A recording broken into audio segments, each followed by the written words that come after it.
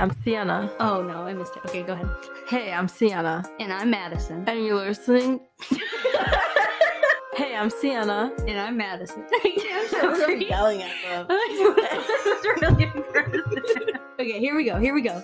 Hi, I'm Sienna. And I'm Madison. And you're listening to the Just a Person podcast.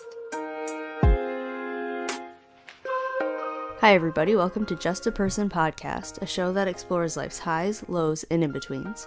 I'm Madison, and congrats, you've made it to our last guest of the season. This week and next week, we'll be talking to my cousin Sarah as she describes her lifelong struggle with medical issues, beginning with her first surgery at age 7, up till now her 27th surgery at age 31. She talks about being diagnosed with several illnesses and how she balances them while still living the life she wants. Thanks so much for listening and enjoy.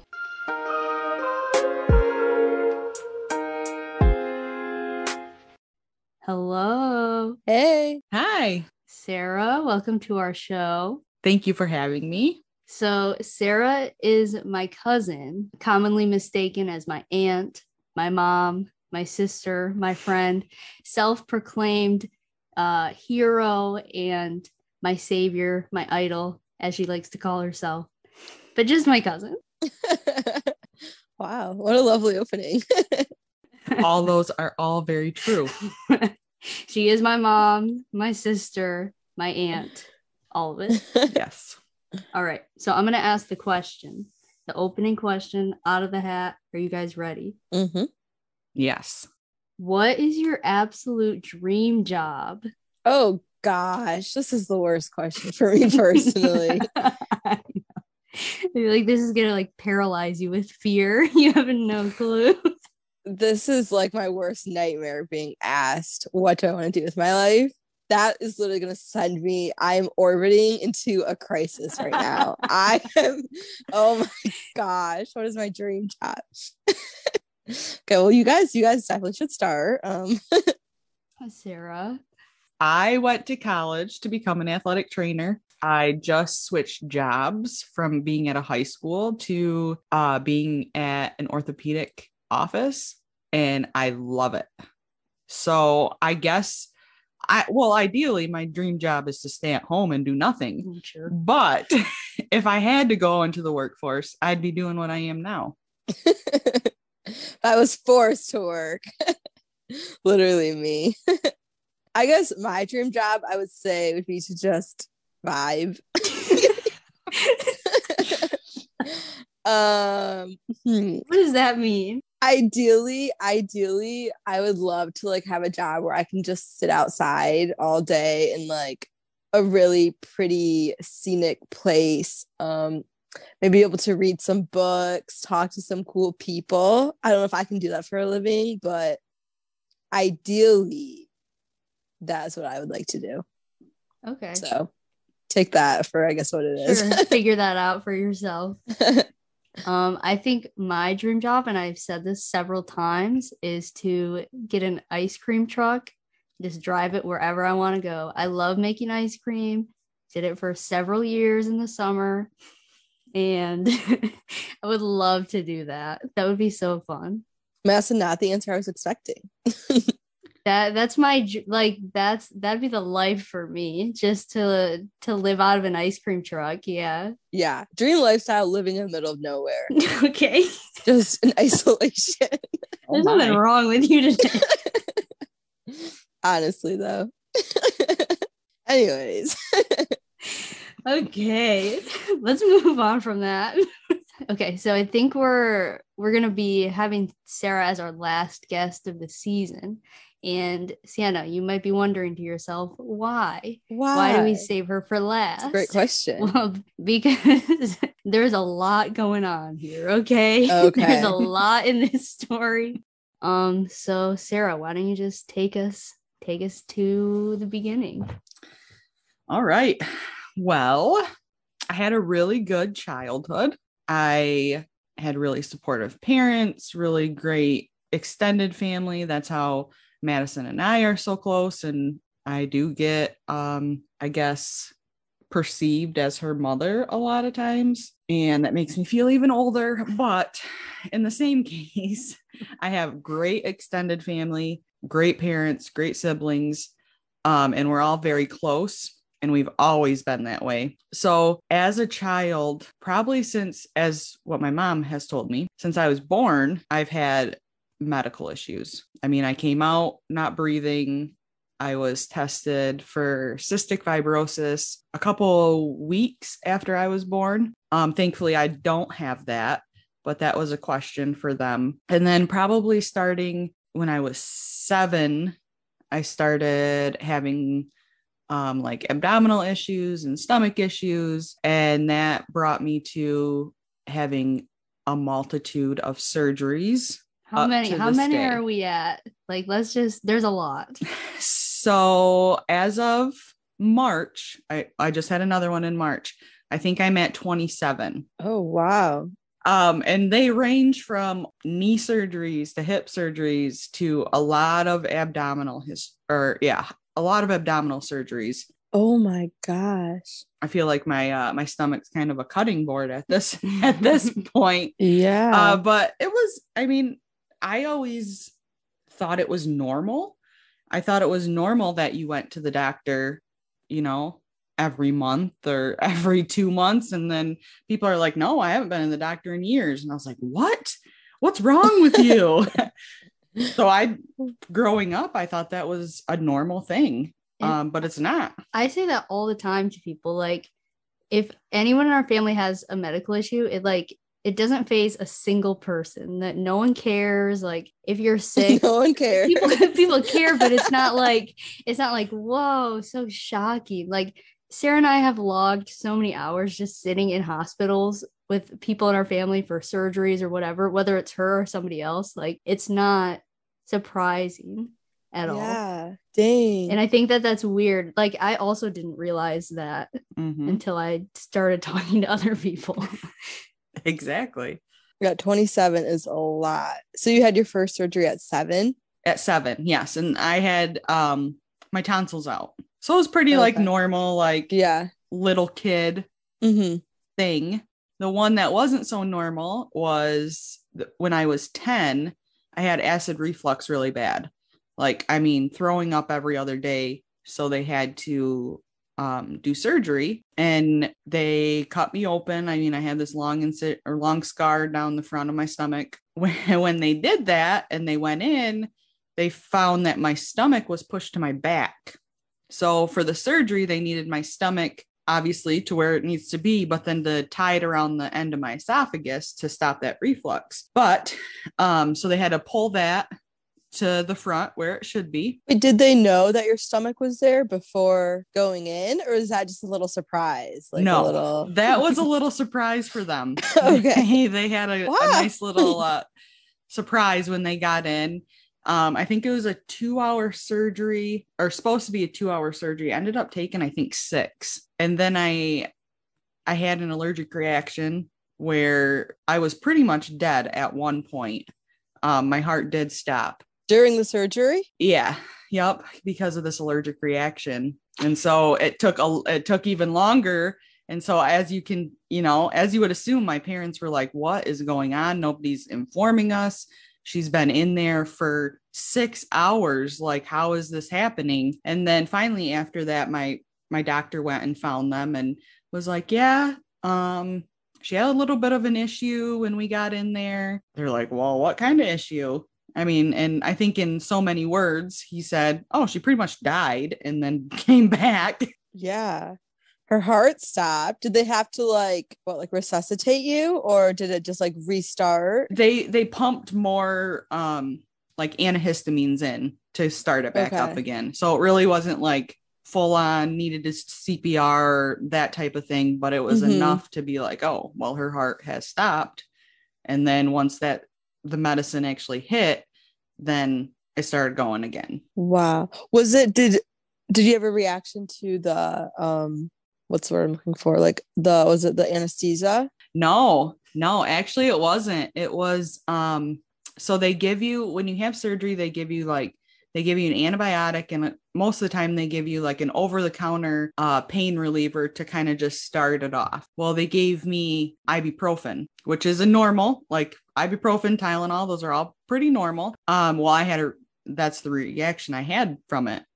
And so from that day on, he's like, do not let her have any type of ibuprofen or Motrin product. He's like, it will, send her into some anaphylactic shock. So since then, I haven't been able to take any type of anti-inflammatory drug, which is tough for having what I have now, is not being able to take that. So that was a big, probably my biggest surgery was that one. Cause then I was in the hospital for about 4 days after. I had like a stomach tube going down my nose and into my stomach to drain everything out. And yeah, so that's pretty intensive for a 10-year-old.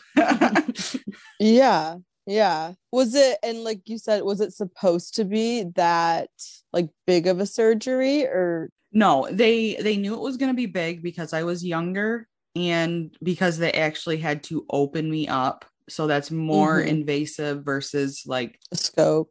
Yeah, like a scope, just having little incisions. So they knew that it was going to be a bigger surgery, but they had no idea that this is what they would see or they find out when they put me on the table. Yeah, they would have to rearrange your organs and that your heart would stop and that. Exactly. Well, if we're going to be honest here, that was pretty foreshadowing of the rest of Sarah's life up until this point. Just little nice surprises here and there like that. Gosh. So let's move on to middle school. Where are we at then? Middle school.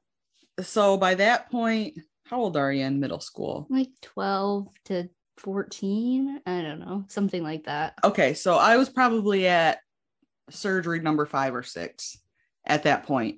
My big one, I ended up like my scar kind of pulled apart, so I had a revision. So they went in and cut the scar to make a new one. So I had a couple revisions, so that made up a few surgeries. And then middle school, I would say, was halfway decent for me health-wise. I mean, I had my normal health ones. I tried to play sports and had, the asthma that unfortunately like our whole family has. But I did play sports throughout middle school and felt pretty decent. High school was different. I mean, I tried to do sports, but I just couldn't. I had some heart issues, I guess, where I was put on different monitors for months at a time and just to kind of see what was going on there, which they really never figured that out in high school. Let's just say in high school, they didn't do that.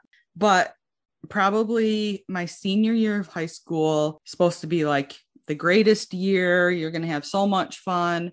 I got so sick. I mean, to the point where I was like, and when I mean sick, I don't mean like throwing up or like a cold. I meant my body hurt. It was tired. Like I could just, after school, I'd literally go home and I'd fall asleep for hours. And finally, my mom and dad are like, what is going on? What is happening that you are feeling so terrible? And I went to a doctor and he's like, no, you're fine. You're just stressed, all this different kind of stuff. I went to him probably 3 or 4 times. And by the 4th time, he was like, listen, this is all in your head. Like you got to stop thinking that something's wrong, all this different kind of stuff.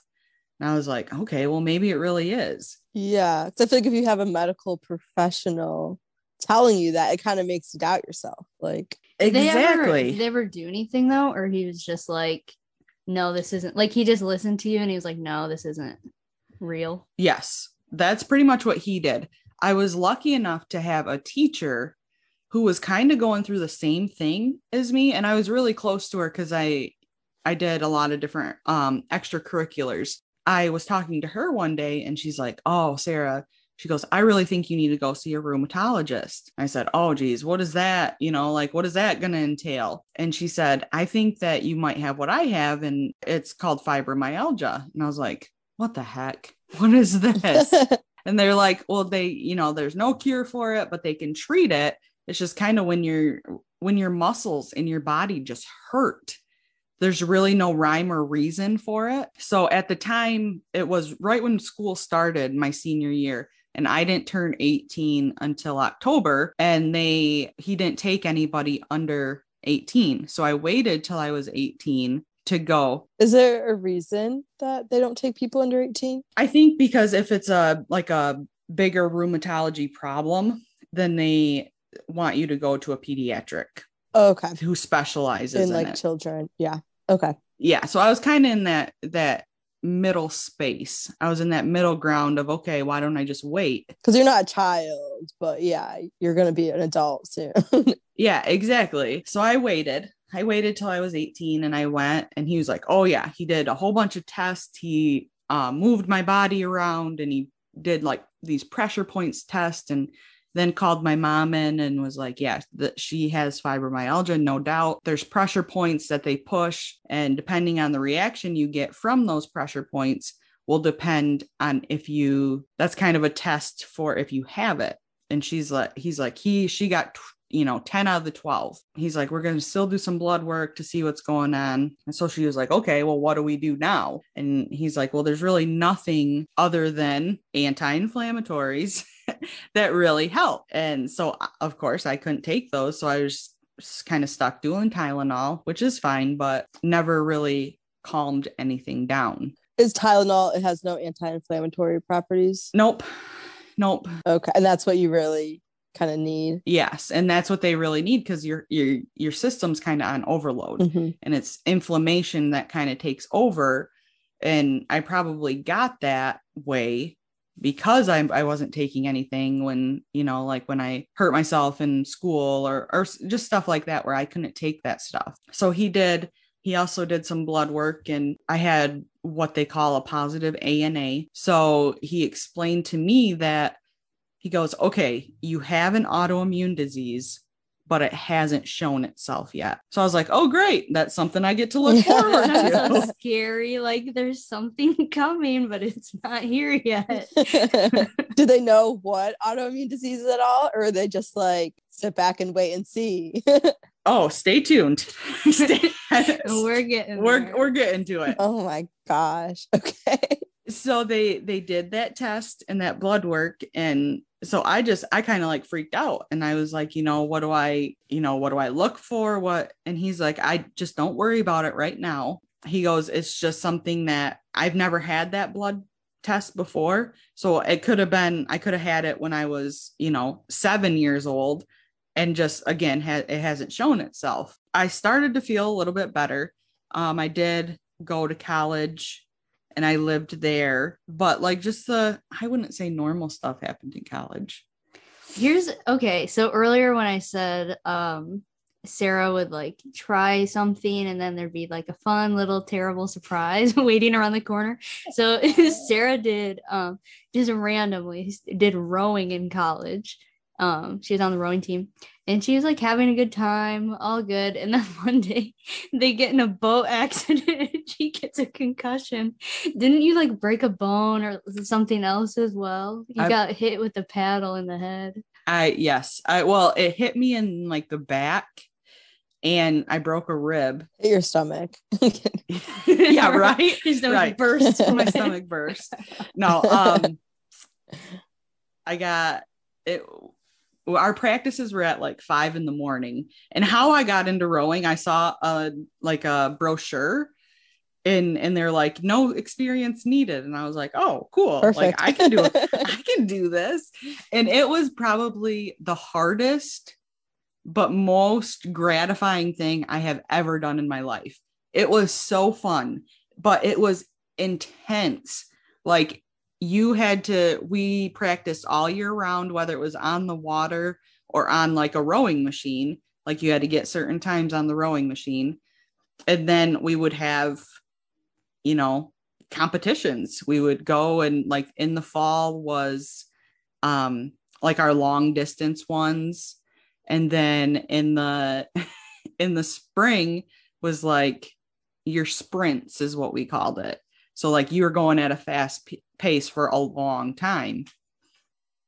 So, I mean, that's where I had a great time, but yes, the boats got too close and their oar, I was in the back, and their oar got caught on my back, which broke my rib. Caught on my Oh back. my Yeah, and God. like stopped their boat. And it stopped our boat as well. And then yeah, like kind of flung my head back, and like I like hit it on the side of the boat. So that was fun. Yes, just That a was broken interesting rib. for real. But and then I would have done it throughout college, but of course, here's another surprise. As I towards the end of the year, I dislocated my shoulder doing it. I don't know how. And then I ended up having surgery that summer on my shoulder to kind of tighten everything up. And there started my heart issues, I guess, kind of eased into that. And like my heart rate was so high. They're like, what is going on with this? That they couldn't get it down. What was it beating at, kind of? So for probably a year after that happened, my resting heart rate was about 160. Oh, wow. Okay. Yeah, that's like you're in the middle of running high. Yeah, exactly. And so we went to a couple different cardiologists, and then they sent me to an electrophysiologist who really took a dive into my history and everything like that. And they're like, yeah, we need to stop this. And I was like, yeah, because I can barely function because my heart's going so fast. It's like I just ran a marathon. And plus, I'd be nervous if you're like working out. Would it get even higher? Like, can Yes, it it would get get even higher. dangerously high? I don't think it's not supposed to go above what it's like 220 minus your age. I think that's how you calculate it. You're like maximum. Yes, essentially. Yeah. And I was already at that, like just walking. Yeah. So they're like, no, like for that whole year, they're like, we can't have you going, and working out and doing all that kind of stuff. And I was like, okay, great. So that took out the rowing part of it. So I wasn't allowed to row anymore. But I probably went like that for a good year and a half, because I think I was a junior in college. Just with your heart rate being that high? Yep, because they had to try. Obviously, you want to Wow. try different medications first to see if that can drop it. Mm-hmm. And then go from there. And my doctor's like, no, this has gone on too long. The medicine isn't working. We're just going to do a cardiac ablation. Is that And I not was kind like- of damaging to your heart, though, to have it go on for so long like that? Yeah. It just, the muscle, I mean, it's a muscle. It gets tired. What's a cardiac ablation? So a cardiac ablation, I had that my junior year of college, and they go in through your groin. This was after a couple different heart catheterizations where they also go in through your groin just to look at your vessels and the different parts of your heart to make sure there's nothing anatomically wrong with it. Mm-hmm. And they didn't find anything? They didn't find anything. Okay. So I guess at this point, did they have any idea what was causing it, or was it still a mystery? Pretty much what they called it was inappropriate sinus tachycardia. So my sinus node was doing things it wasn't supposed to. Okay. So they said, we will go in. And what they do is they burn a little bit of your sinus node. So they're burning your heart. So they go in through your groin and go up, and they can't put you to sleep because your heart rate will drop, and they need to see how, like where you're at, and then how it's going to affect you once they burn it. So basically, she's awake and they're burning her heart. Essentially. Through her groin to her heart, burning it, trying to kill, like, are they just trying to make it makes it slow down, basically? Like, are they trying to kill off some of the... They're trying to make scar tissue. Okay. And with that scar tissue, that will help it to slow down. So they went in and they burnt it, and I felt it. You literally feel like You're burning a heartburn from the inside out. literally heartburn. Like it. And then once they saw the reaction of it, which it dropped immediately, then they could put me under to do the rest of it. So I had to be awake till that point, and then they put me under so that they could look around to make sure everything was all right, and then be able to actually pull the catheter out and do all that kind of stuff, because that obviously was painful. But yeah, for that couple 30 seconds where they were burning the actual part of my heart, You're just sitting like or laying down and just I'm just laying there, and like you have oxygen on, and you really, because they're like, don't move, and we're like, yeah, because you're gonna burn my heart right now. Like, this is not okay. Yeah, you have to probably be laying so still, because obviously you don't want to move and them to like burn anything they shouldn't be burning, but also you're terrified and it probably hurts. Exactly. Oh yeah. I did really well. I stayed as still as I could, didn't even move. Like they were asking me questions, and I kind of like just looked at them, and then I had like tears rolling down my face. And the guy was like, "Oh my God, I'm so sorry. We're almost done. Like, he felt like, because I obviously was trying to be as still as I could be, and all I had were like these tears coming down. And they're like, they're almost done. And then they're like, right when he goes, right when he's done, I'm going to put you under. And I said, okay, thank God. Yeah, that's what I needed at that point. And then I think I was in there for probably an hour longer. But so if you could tell, the problems are kind of migrating north on her, in her body. So when do you go to the Mayo Clinic, and why? Wait, I guess, hold on. Could we go back at this point? What has happened to like all the other issues? Have they kind of resolved that you were experiencing when you were younger in like the middle school and that early high school ones? No. So they're still there, other than like my surgery correcting like my acid reflux. That was good. That's been something that's kind of been steady throughout. So no more stomach problems at that point? You had your appendix out at one point, probably your gallbladder, right? So yes. like, whatever. We'll so throughout, maybe I think in middle school I had my gallbladder out because it was just like burning. Sure. And then in high school, when I was a junior, I got really sick and actually had appendicitis for like a week. Like I finally went to my surgeon, the one who has done all the previous ones. And I was like, something's not right. I'm in so much pain. And he goes, okay, do you want to go to the hospital tonight or meet me there tomorrow morning? And I was like, I said, okay, tomorrow morning. And when I get in there for that, he's like, if we would have waited another day, this would have burst and you'd have been full of infection. Yeah. Awesome. So yeah. So all that. So non-vital organs are out at this point. Okay. Were you still feeling really like sleepy and like how you said, or just like really sick? Oh yeah. Yeah. I still felt like my body just hurt. Like it just was like constant muscle aches. And I tried, they're like, oh, exercise will help. So I did exercise after I had the ablation. I started exercising again, not anything crazy because I wasn't supposed to, just kind of like, because they're like, once your blood gets flowing, all this different kind of stuff, you'll feel better, which I did. Mm-hmm. And I mean, I too wanted to go to school to be a doctor. But with all of that stuff going on through college, I couldn't take the stress of like the hard classes and all that kind of stuff. So I really, my sophomore year, I really reevaluated what I wanted to do with my life. I still wanted to be a healthcare professional of some sort. So I went the route of athletic training, which is pretty intense program, but it was something that like I got into the program as an undergrad, and then you do the 2 years, and if you pass through that, then you take your boards and all that kind of stuff, and you can work after college. And that's what I got into the first couple like intro classes, and I really enjoyed what I was doing. And I've always liked sports. I was never very good at them, but my sister was, so I watched her do all of this. And I was like, hey, I can do this. I can watch sports and be with injuries and all that kind of stuff too. So that's the kind of where I went with that because of what was going on in my body. Technically, I always felt like, hey, I'm a 21-year-old, but I have a 90-year-old body, was essentially what it felt like all the time. So where are we at our timeline?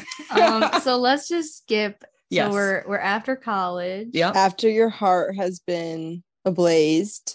Yeah, after that, Yes. did anything like big happen soon after that? No, Okay. no. So then you went to the Mayo Clinic for some reason. And this is post college. No. This Oh, was in college. in college. This I is thought still this in was college. after college. Okay. Oh, is this after the heart surgery? Yes. Though? Okay. Yes. So we're lucky enough to have a cousin who was a doctor at the Mayo Clinic. And she literally made all my appointments that she thought I needed and like arrangements for us to get there, which was great.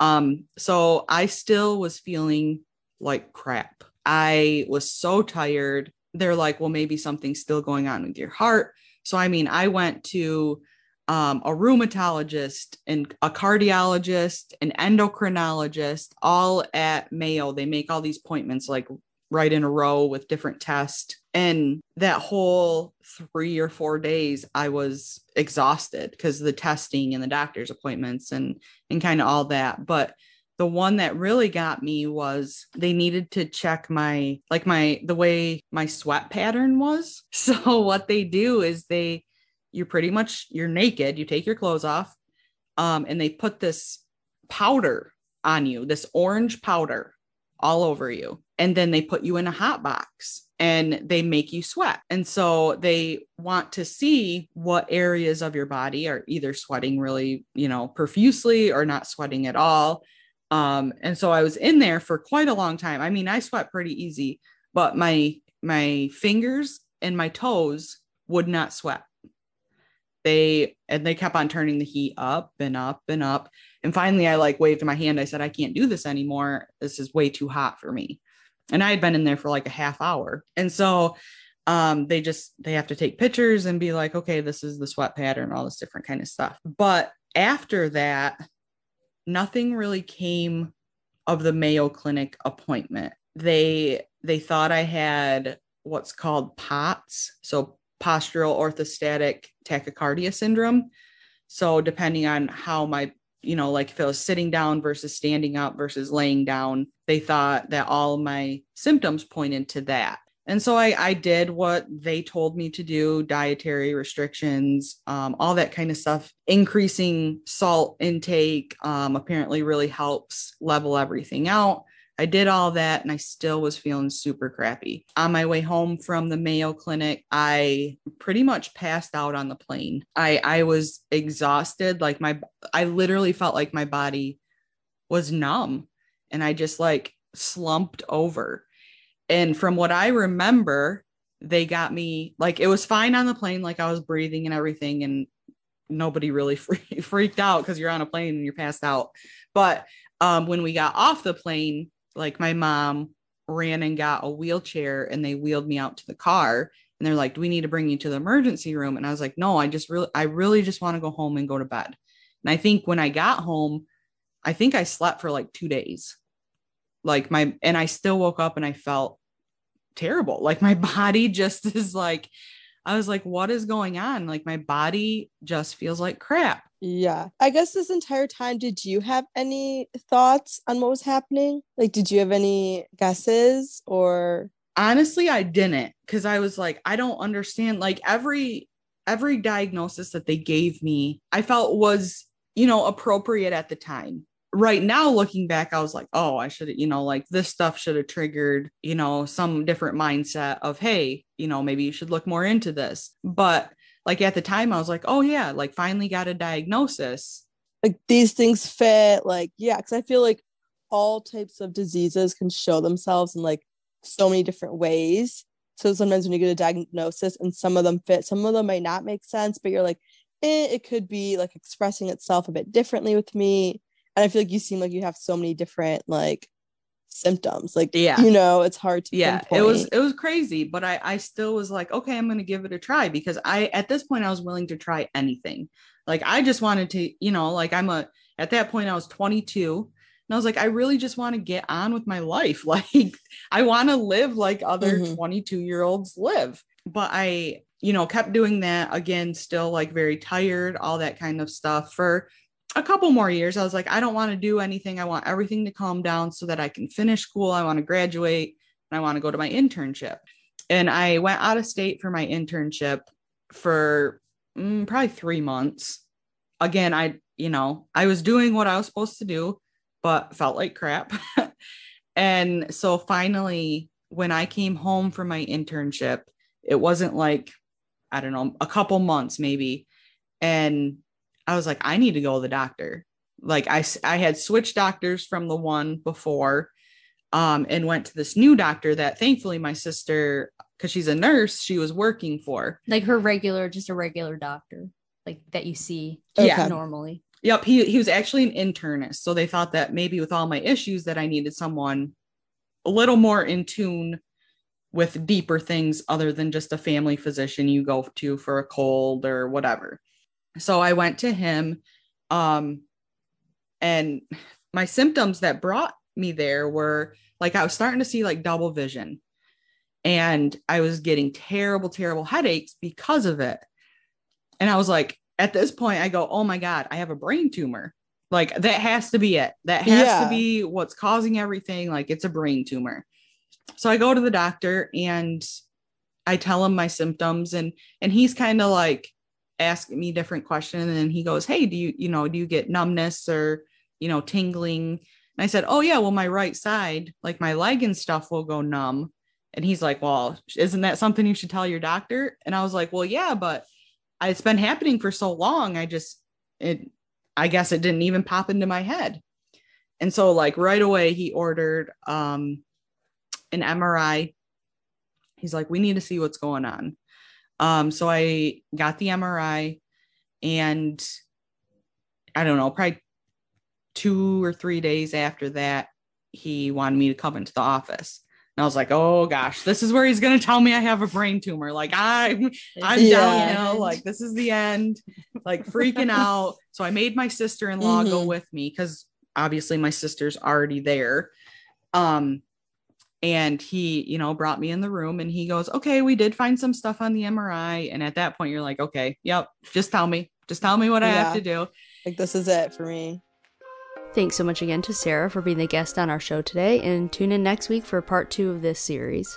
If you have a story you want to personally share on the show or want us to read on air, find us on Instagram, Twitter, and Facebook at JustAPersonPod, or send us an email at justapersonpod@gmail.com.